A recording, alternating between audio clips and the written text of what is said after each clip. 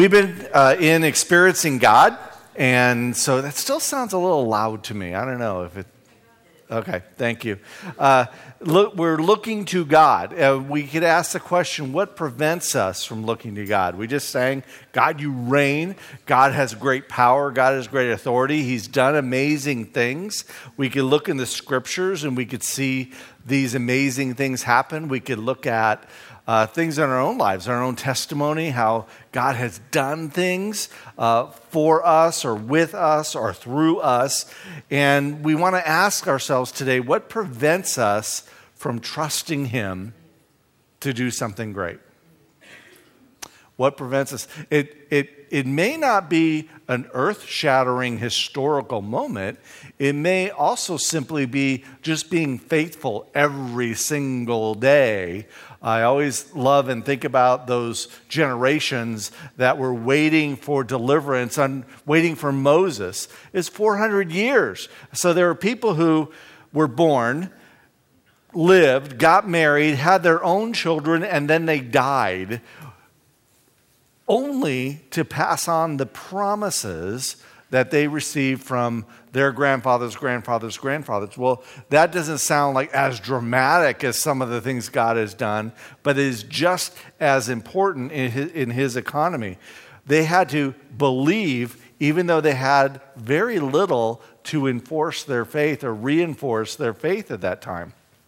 What prevents us? When we think about God doing something spectacular, something amazing, well, there's lots of things that people feel why they don't want God. They want to keep Him at kind of at arm's length. Maybe they fear.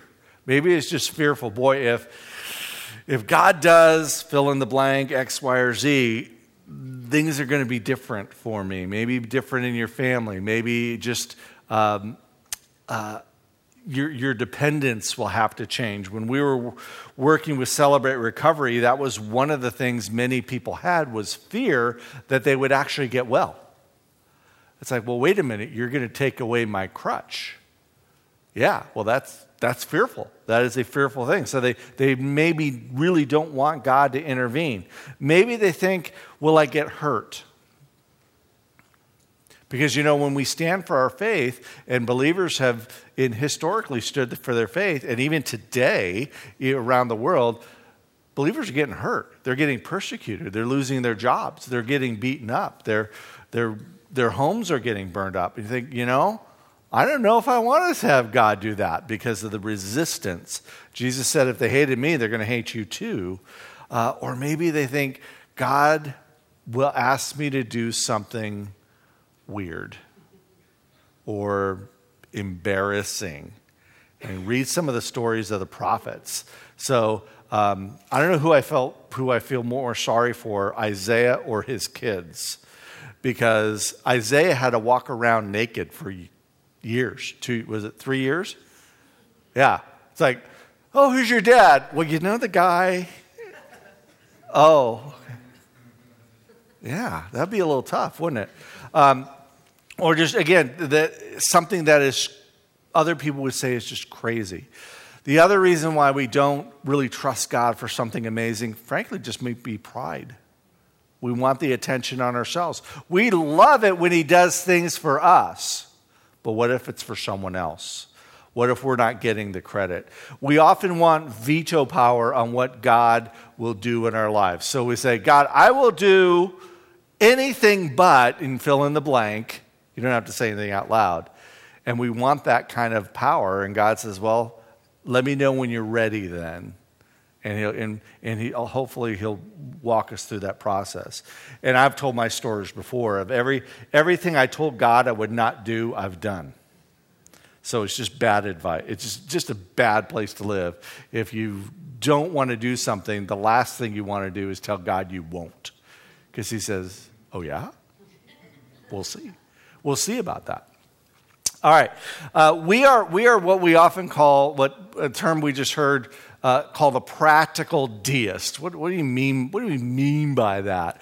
A practical deist. Well, first, you've heard practical atheists. perhaps. It's the idea of people are just going about their lives. They don't care one way or the other of who God is and whether there's a God or not. They're just, hey, you know what? I just want to watch my football and hunt, and I don't really care whether there's a God or not. They're practical atheists.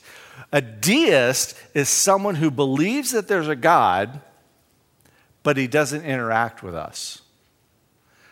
He just made creation. He made all the galaxies. He made this earth. He made us. And he kind of wound it up and let it go and doesn't interact with people at all. Now, if you know from the scriptures, that's not a biblical view at all. Because Jesus came and walked among us, God in human flesh. That's not a deist concept. The deist just thinks he's out there, but he doesn't ever deal with us. He doesn't talk to us. He doesn't do anything in our history. We're kind of on our own. Well, for many Christians, they're practical deists. We're just not convinced that God's going to do or is doing anything among us. He just doesn't move. He just doesn't move in people's lives today. You know, all those old stories, they may be historical, but they're just out there. That's a practical deist. And why do people feel that way? Because maybe they've never seen him work. And they just, based on their experience, he's not that way. It's frankly an easier religion. I'll go do my religious stuff. I'll go to church on Sunday and I'll do religious things and kind of honor him, but I'm really not expecting him to do something dramatic. And you know, I kind of get that. If you've read the story and if you're going through Experiencing God workbook, you'll get to that of Elijah calling down fire from heaven against 850 pagan priests. And it's like that's a lot of faith to say, okay, fire come now. And there it was. You know, that was I mean, my thought was, the timing's really important here, God. You need to show up and do that. And how would I look? In fact, for Elijah, he would have been killed if God didn't actually do that. And that was uncomfortable, but it would have been easier for him not to do that. What is the work of God in our lives? How do we recognize that God is working or doing something beyond us? If you've had a besetting sin or some issue where you just finally reach the point of saying, I can't beat this. Lord, you have to. And then you see him do that. That's God's working in your life. That's exciting. Or rescued from some kind of bondage.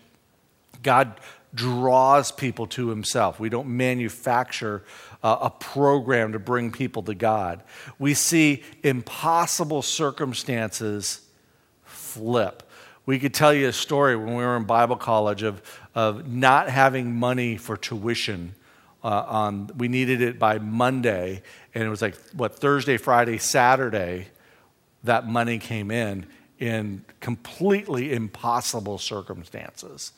And so we were able to continue the schooling at that point. When we do this, when we experience this growing intimacy with God, and you see it again throughout scriptures. I love in Ephesians 2 where you hear of our sin. We're sinful, we're bad, we're dead, we're icky, we're awful. And then you think there's no hope, and there is none. But then you read those little words, but God. But God. He's the writer of the gospel. How does God satisfy wrath and love at the same time? We call that the cross. He does stuff like that even today, all the time.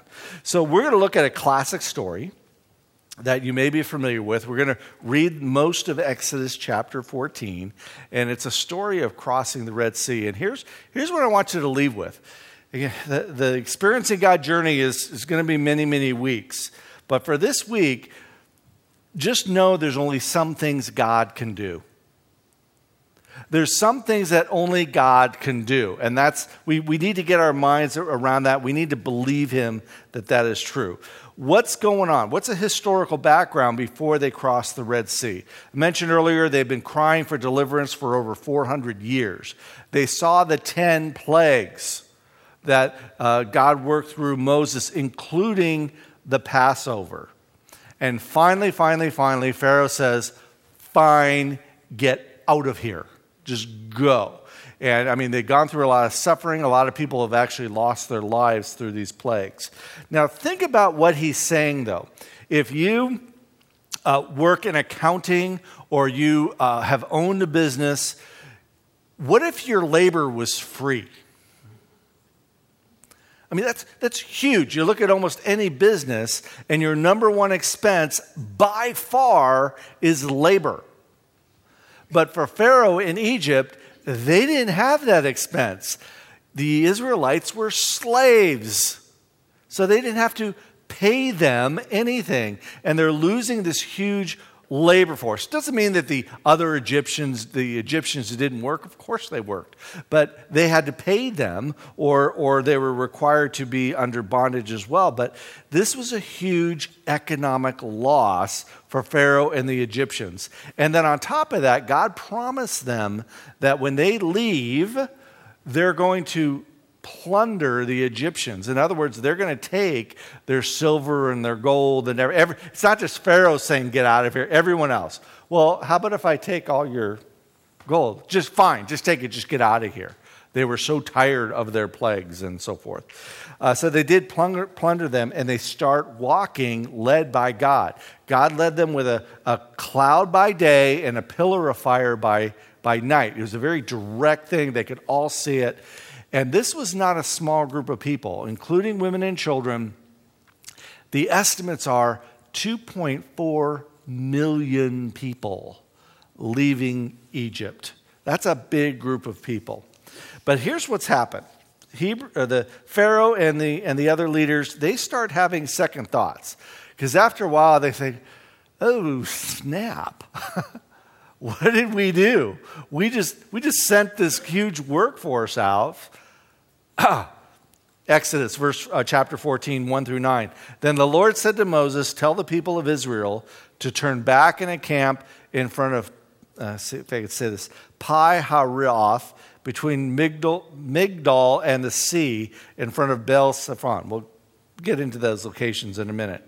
You shall encamp facing it by the sea.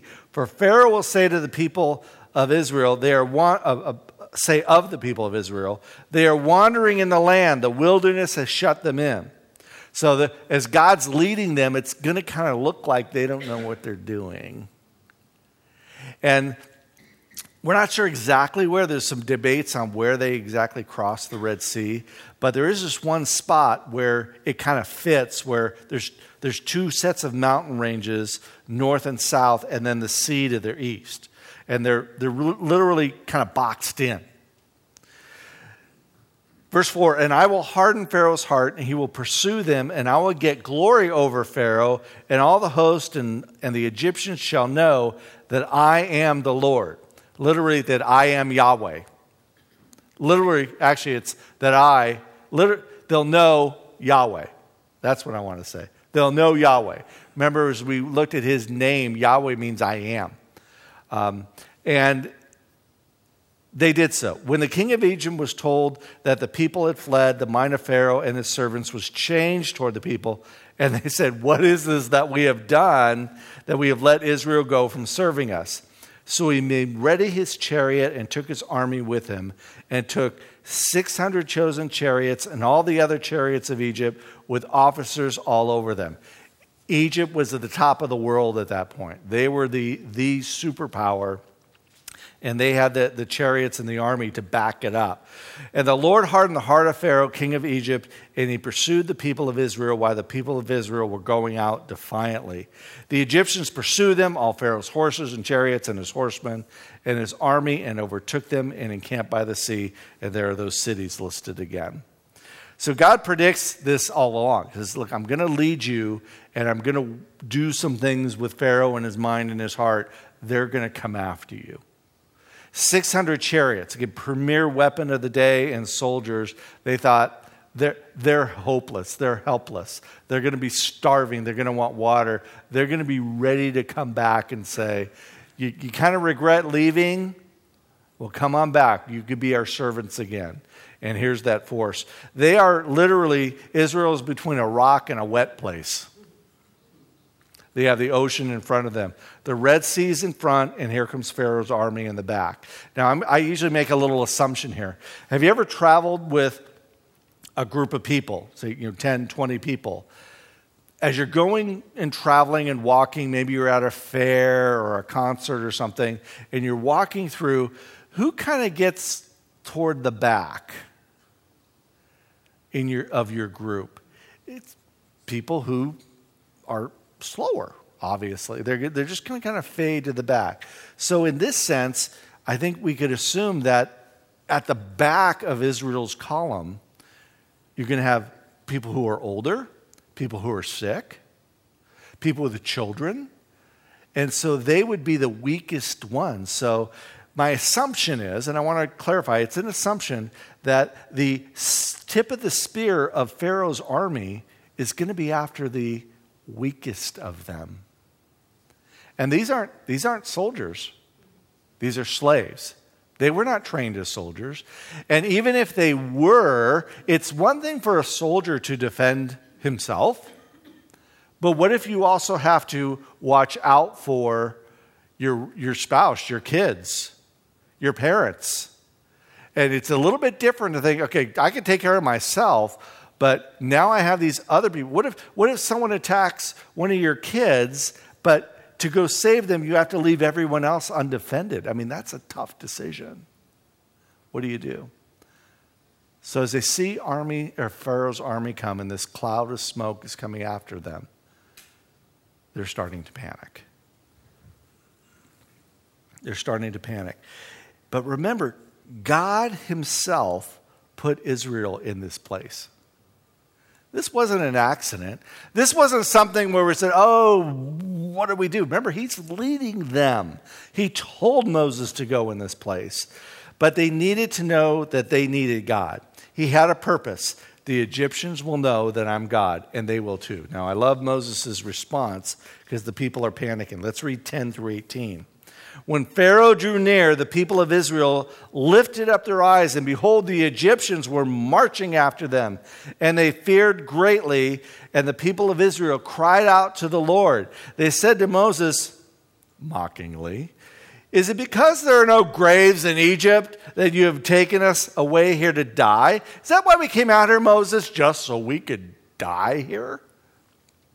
What have you done to us in bringing us out of Egypt? Is not this what we said to you in Egypt? Leave us alone that we may serve the Egyptians that we..." I'm sorry, I misread. "For better for us to serve the Egyptians than to die in the wilderness." Remember we talked about fear? You don't want God to kind of mess up your apple cart? That's what they were worried about. And Moses said to the people, "Fear not, stand firm, and see the salvation of the Lord, which he will work for you today." Look, people, sit down, shut up, and watch. "For the Egyptians you see today, you shall never see again. The Lord will fight for you, and you only have to be silent." The Lord said to Moses, "Why do you cry to me? Tell the people of Israel to go forward." Well, there's a big sea there, but tell them to go forward. "Lift up your staff, stretch your hand over the sea, and divide it," just like Charlton Heston did. Some of you get that. "That the people of Israel may go through the sea on dry ground. And I will harden the heart of the Egyptians so that they will go in after them. And I will get glory over Pharaoh." You keep hearing this, right? About how God's going to be honored and glorified. "And all his host, his chariots and his horsemen. And the Egyptians shall know that I am the Lord when I have gotten glory over Pharaoh, his chariots, and his horsemen." Fear. They were afraid. Now, there's two kinds of fear that we face. There's unrealistic fear. If you do not go out, if every time you go outside you wear a motorcycle helmet because you're worried about meteorites, that's unrealistic. Sure, it's possible, but probably not. The odds are very much in your favor. But, as we go through and drive, sometimes I'll drive between like here and the school, and I still put my seatbelt on because I thought it would be me who gets in an accident in that short little time.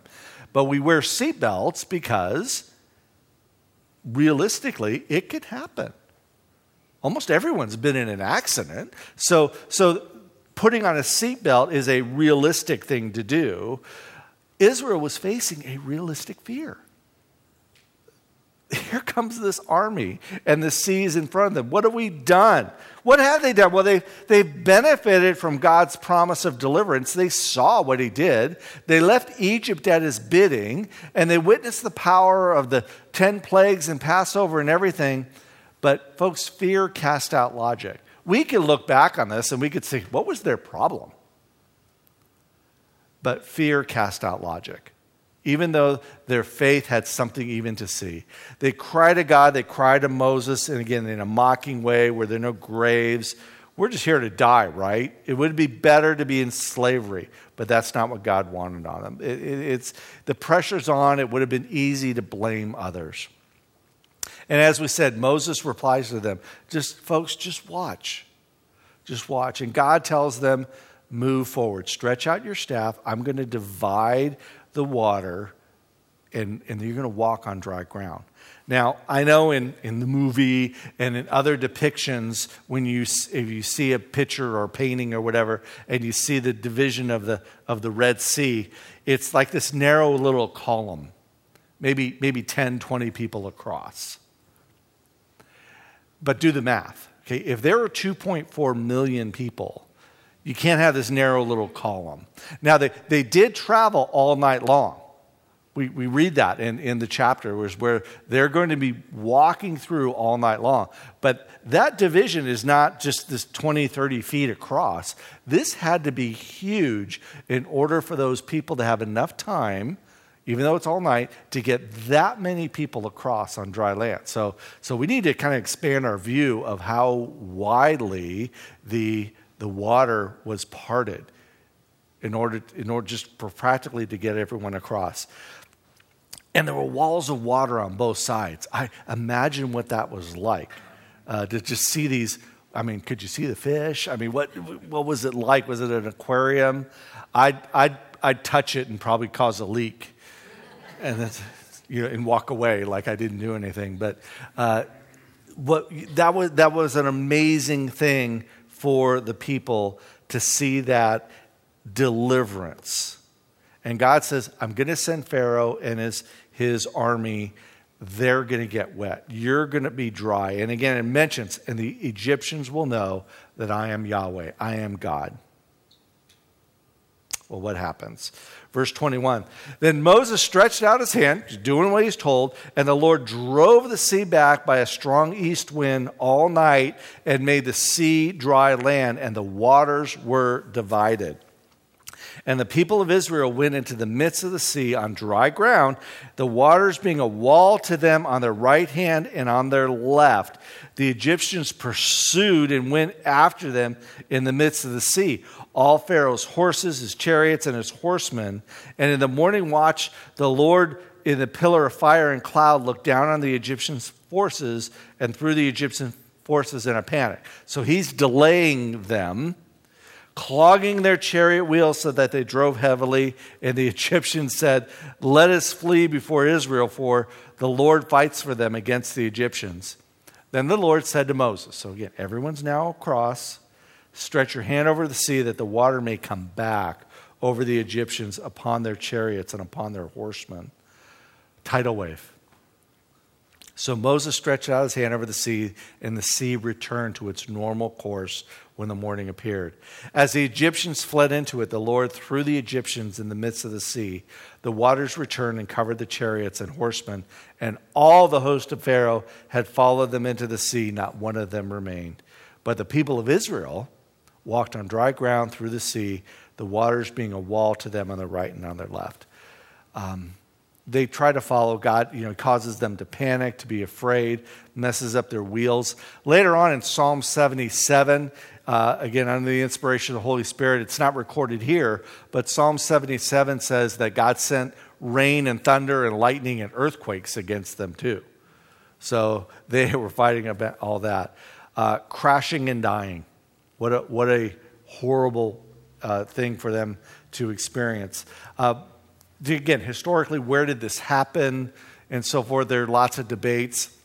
There are some interesting things that have come up with archaeology and so forth, but there won't be anything left. I mean, we're talking thousands of years ago. Certainly no bodies and so forth and then silt and everything moves around. You never know what's covered up as well. And we know that even here there was a submarine, the Hundley in the Civil War sank off the shores of North Carolina, I believe it was, or South Carolina. Well, it was 100 years later where they finally found it, as the sand and everything shifted. So even within 100 years that can happen. However, there are some interesting formations of coral in the Red Sea that are round with crisscrosses. Now, we don't know if they're chariot wheels, but boy, they sure look like it. And actually, there's one where it looks like a wheel, and then a spike coming up the top, and another wheel on top of that. Boy, that looks like an axle on end. So maybe those are there. Again, the metal and everything's gone, but the coral has formed in that shape. This is called a watershed moment for Israel. Do you know what a watershed moment is? Most of us have had watershed moments in our lives. Countries have watershed moments. It's a key point. It's just from that point on, you're not the same. That's what it is. Same thing for a country. For us as a country, the Civil War would have been a watershed moment. 9/11 is a watershed moment. For individually, the death of a parent, or graduating, or getting married. Those are all watershed moments. In chapter 14, 30, and 31, God describes this watershed for Israel. Thus the Lord saved Israel that day from the hand of the Egyptians, and Israel saw the Egyptians dead on the seashore. Israel saw the great power that the Lord used against the Egyptians, so the people feared the Lord, and they believed in the Lord and his servant Moses. Faith is the assurance of things hoped for and the conviction of things not seen. Well, they saw it. They had reason to believe. Wow. And later on, you see, they didn't quite remember. I mean, they remember, but it's somehow they just lost their belief. They forgot this watershed moment. They were supposed to be different. They had to trust in the Word of God. He promised them for deliverance. They should have remembered.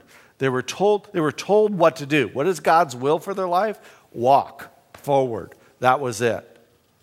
And this event, this crossing of the Red Sea, is remembered and brought up again in the Old Testament. In fact, it's even in the New Testament where they refer to this. There's one particular story in Numbers chapter 13 where they've gone through, they're actually on the front door of the promised land, way in the south. You remember Israel runs north to south, narrow country. They're in the south. They're about ready to go in. And God says, send some spies in to check it out. And the spies go in and they bring back these huge clusters of grapes and say, this place is amazing, but there are giants. There are mighty people in the land. These are the people that walked through the Red Sea. It didn't have an effect on them over time. And we're not going to go in there, Moses, because if we go in there, our kids will die. And because it was a watershed moment, God says, okay, here's what we're going to do. We're going to wait for y'all to die. And when they talk about Israel wandering in the desert for 40 years, this is why. We're going to wait for about 40 years, and all of you who are adults who saw the Red Sea, we're going to wait for you to die. And these kids that you're worried about, we'll all bring them in. And that's exactly what God did. There's only two exceptions, Joshua and Caleb, because they remembered and they believed God. So what does this mean for us? Well, remember, I asked you to remember that God does godlike things. God does godlike things. He's worked before. He can work again. And there are scriptures full of stories after story. If you want the Reader's Digest condensed version of God's stories and what he's done, Hebrews chapter 11. Over and over and over again. People believed him and he did miraculous things. It's not faith to see God's power, because you see it. Faith is the assurance of things hoped for and the conviction of things not seen. So we believe when we don't see it. We follow him, not the other way around. This is not something where God says, well, whatever you want, I'll do this for you. It's we join him in what he's doing. There are people who don't want to follow Christ or follow them in their life unless he does something miraculous. I remember my dad saying that. I just want God to touch me. And I said, he's not going to do it. Jesus condemned that attitude. He says, you guys seek miracles. You just need to believe, even though we did a lot of miracles. We don't seek miracles, we seek him. That's the difference. And we join him in what he is doing. Israel was not to follow their own plan. If they did that, they would have been back in slavery. They were to follow the Lord. Go forward. Walk in the middle of these walls of water. They were to trust. They were to keep quiet. They were watching to give glory. What has he told us to do? What has he told you to do? What has he told us to do from his word, from the Holy Spirit, personally? Has he told you to do anything as a family or as a church? How do we look for God to work and live in our daily life? Remember, he's a person. We spend time with him. We listen to him. We're on the lookout for him. Last week we looked at that concept of abiding. You just stay connected with him. God does godlike things. And often, maybe not always, maybe we're like the generation of 400 years, just being faithful, just trusting. But God will say, I'm going to do something. And I want you to be part of it. What's our job? You believe. We believe. What does he want us to do? I don't know. I can guess at some things, but we got to be ready. Are we praying for Mason to be healed? Can God do that? Absolutely. I mean, he spins galaxies around for fun. He could do that. What if he doesn't do it? What if he has another purpose? Is this going to be kind of a watershed for us where we learn to trust him for something else, or maybe something completely different? I don't have anything specific in my mind. I mean, I know some burdens he's put on my mind and heart. And I'm going to be trusting him for him to do what he wants done. We worry about what is God's will. Sometimes he reveals things specifically. Did you ask what God wanted you to wear this morning? I didn't. I just made sure I didn't clash. I don't clash, do I? Okay. Sometimes I don't know.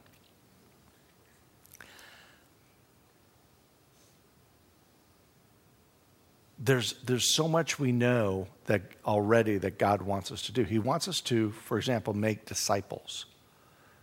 Just like he said, Israel, go forward. Well, we know he wants us to make disciples. So guess what we should be doing, Zion?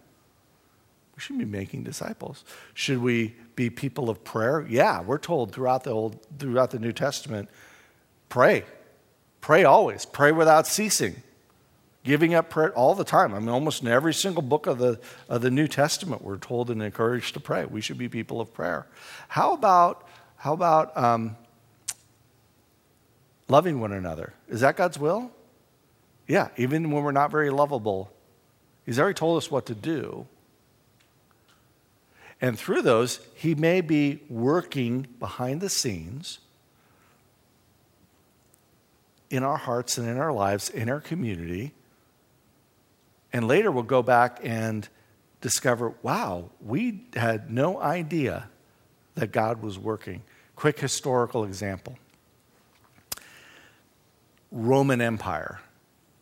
Godless. When you talk about people without God, I mean, just completely godless. Decadent, awful. But some things happen in the Roman Empire that I think are strategic. I think are not by accident. One you were familiar with is the Roman road. Some of their roads are better than ours, and they're thousands of years old. They put this whole road network together. The other thing is called the Pax Romana. It's about it for me in Latin. It means the peace of Rome. It means it was safer to travel around within the empire because they took care of all these other groups of, raging, rampaging other countries coming in. They put kind of a season of peace about it. And so you could travel around later. Guess when those two things were at their height? Around the first century, when this thing called the gospel was spreading. And God has been organizing and setting all these things up. We think, wow, that's a long time for him to be doing that. But God's always working. He's doing God-like things. The Word of God doesn't tell us that God established the peace of Rome and the roads, but it sounds like a God thing for him to do. And maybe we're in that place as well. Maybe in our lifetimes we won't see it. Maybe, just maybe, we also know that we need to be ready for Christ's return. And focusing our attention and our efforts saying, well, what is God's will? Assuming, and I think it's a strong assumption, that he's coming any day. How's our life going to be different? What are we going to do? Are we going to be like Israel and gripe and moan and say, hey, this is tough. Hey, let's go back to the old ways. Let's go back where we're comfy. Or say, God, we're going to walk forward because you do great things. God does great things. Let's remember that this week. In our pause and pray time, just a few things. First, remember God's greatness can be seen. It can be seen.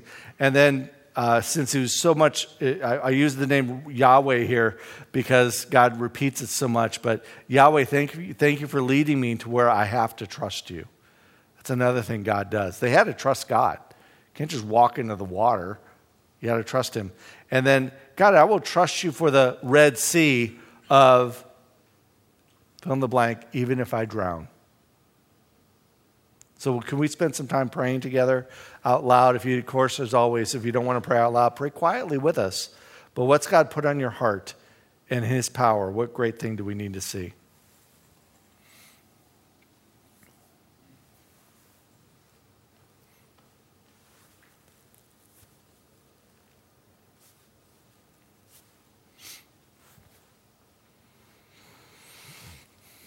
God, I thank you that you are trustworthy. Mm-hmm.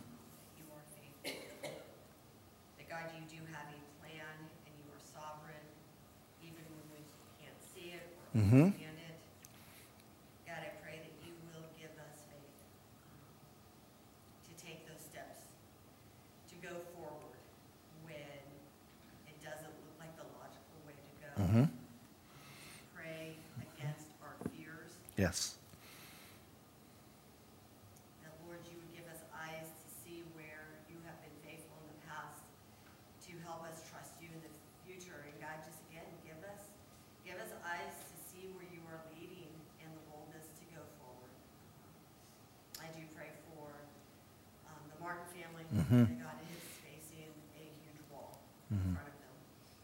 God, I pray that they will see you leading through on dry land through their journey. So God, let them know that you are there, you are working, that God, you have a purpose. I pray for the hearts at Karn City High School. I pray for a greater work of Yes. changing Yes. hearts. Yes. I pray for students who are believers, Mm-hmm. give them boldness Mm-hmm. to share their faith, to share the hope that is in them, that God, lives would be changed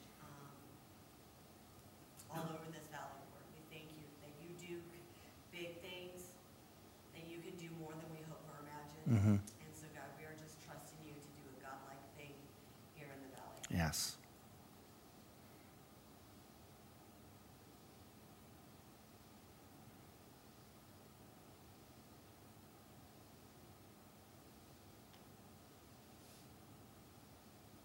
Father, thank you for reminding us that we need you, and to remind us to look to you, to seek your will, and to trust you. Thank you that you put obstacles in our way to remind us that we're not God, that we need a power that is greater than is within us, flesh, to be who you called us to be on earth, to be a light to those around us. We do lift up Mason and his family, hold him up in prayer, and trust that this sea in front of them will be divinely opened up, that they will have the hope that they could seek in you. Will believe in you, trust that your will is, even though something we don't necessarily know here, but it's sovereign, and trusting for that. Yes.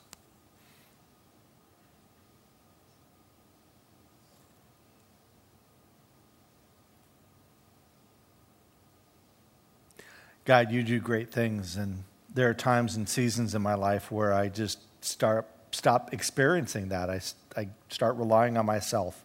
I start relying on my own resources and talent or experience and whatever those things may be. But I Lord, want to see you do great things. And I'm not asking you, Lord, as an individual, or as a speaking for our whole church here, that we ask you to join or bless what we're doing. We want to join what you're doing. Even, Lord, if there's never any, we're not looking for acclamation. We're not looking for credit. We are so excited to know that you call people to join you in what you're doing. And so, God, as a church, we do call for that. I thank you for leading us. Lord, many of us been praying since 2007 for this valley. And maybe this is the time, or this is another step. But Lord, this is a season where perhaps you're working. May we be ready. May we be obedient with what we already know to spread the good news, to make disciples, to show love and concern to people, to show love for one another, to follow Jesus, to abide in him. There's so much in your word that we know. And Lord, also to be greater and greater people of prayer. God, I pray not just for our church here, Zion, but Lord, for our other churches, that you would move in our hearts, and more than that we would listen, and that we would follow and say, we are going to seek God's face. We are going to pray. We're going to seek his word. We are going to praise him. And we're going to seek, Lord, your agenda and not our own. And we thank you, Lord, again for this series, this time where we are getting to know you and what you're like and what you are doing. In your name, amen. As our worship team comes up, I have a few announcements for you. Many of you know, hope you know, there is a fundraiser for Mason. It is at the Sugar Creek Fire Hall. This is huge. This is really big. And it is just expanded beyond people's imaginations. So it is a barbecue chicken takeout. There's, what is it? Is it Chinese auction? Is that the term with the baskets? Or basket auction. There's over 200 of them that have been donated. There's 400 now. Oh, 400. Doesn't God do big things? Yeah. Wow, that's amazing. So, what was I saying? So anyway, it's going to be crowded, all right? But they are doing shuttle parking at the Paradise Park, which is right down the road from the Sugar Creek Fire Hall there. So it's noon to 4 today. There's no ATM or anything like that. So if you want to go and do the basket thing or buy a dinner, I think it's the baskets are $10 for a sheet. I think it's $15 for the dinner if you want that while it lasts. Okay, noon to 4, or if you just want to donate, there, I'm sure they'll accept that as well. I think there's a 50-50. So, God, it's amazing how this community is coming around. The other thing I wanted to mention is back there on the table, there's a box, and it says Living in Liberty on that. We have been supporting Living in Liberty to help people be delivered from sex trafficking. For September, they've asked if anyone has these around, they'll be donated to Living in Liberty, but they're asking specifically for women's tennis shoes, either new or gently used, sizes 6 to 11. That's one thing. Perfumes, lotions, that cutesy, foo-foo-y stuff. And small flashlights, okay, as well, was something specific. Also, women's zippered hoodies, all sizes, new or gently used. And so we actually only have one more Sunday left of this month, which is next week. But those are the September things they've asked. If you're here during the week, of course, you could put those things as well. And then I'm very excited about an opportunity we have. Several of us were at a conference at Grove City College, and there is a group of students. They're on a ministry track and so forth. They're in a spiritual life class, and the professor wants them to, I know it's an assignment, it's a school assignment, but this is something really cool, where they're going to create a prayer summit time. It's about 3 hours. And they want to do it not for themselves, but for a church. I signed us up. And I got to meet with these kids on Friday. And so please block this out in your calendar.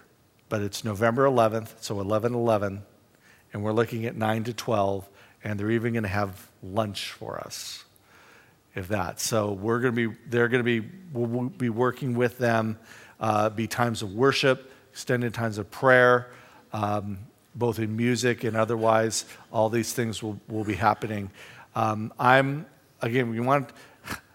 been praying for us that we would be more and more people of prayer. And again, is this what God's doing? I'm not exaggerating. That very day, I was just saying, come on, let's do this, God, let's do this. That very day, I get this email of this opportunity.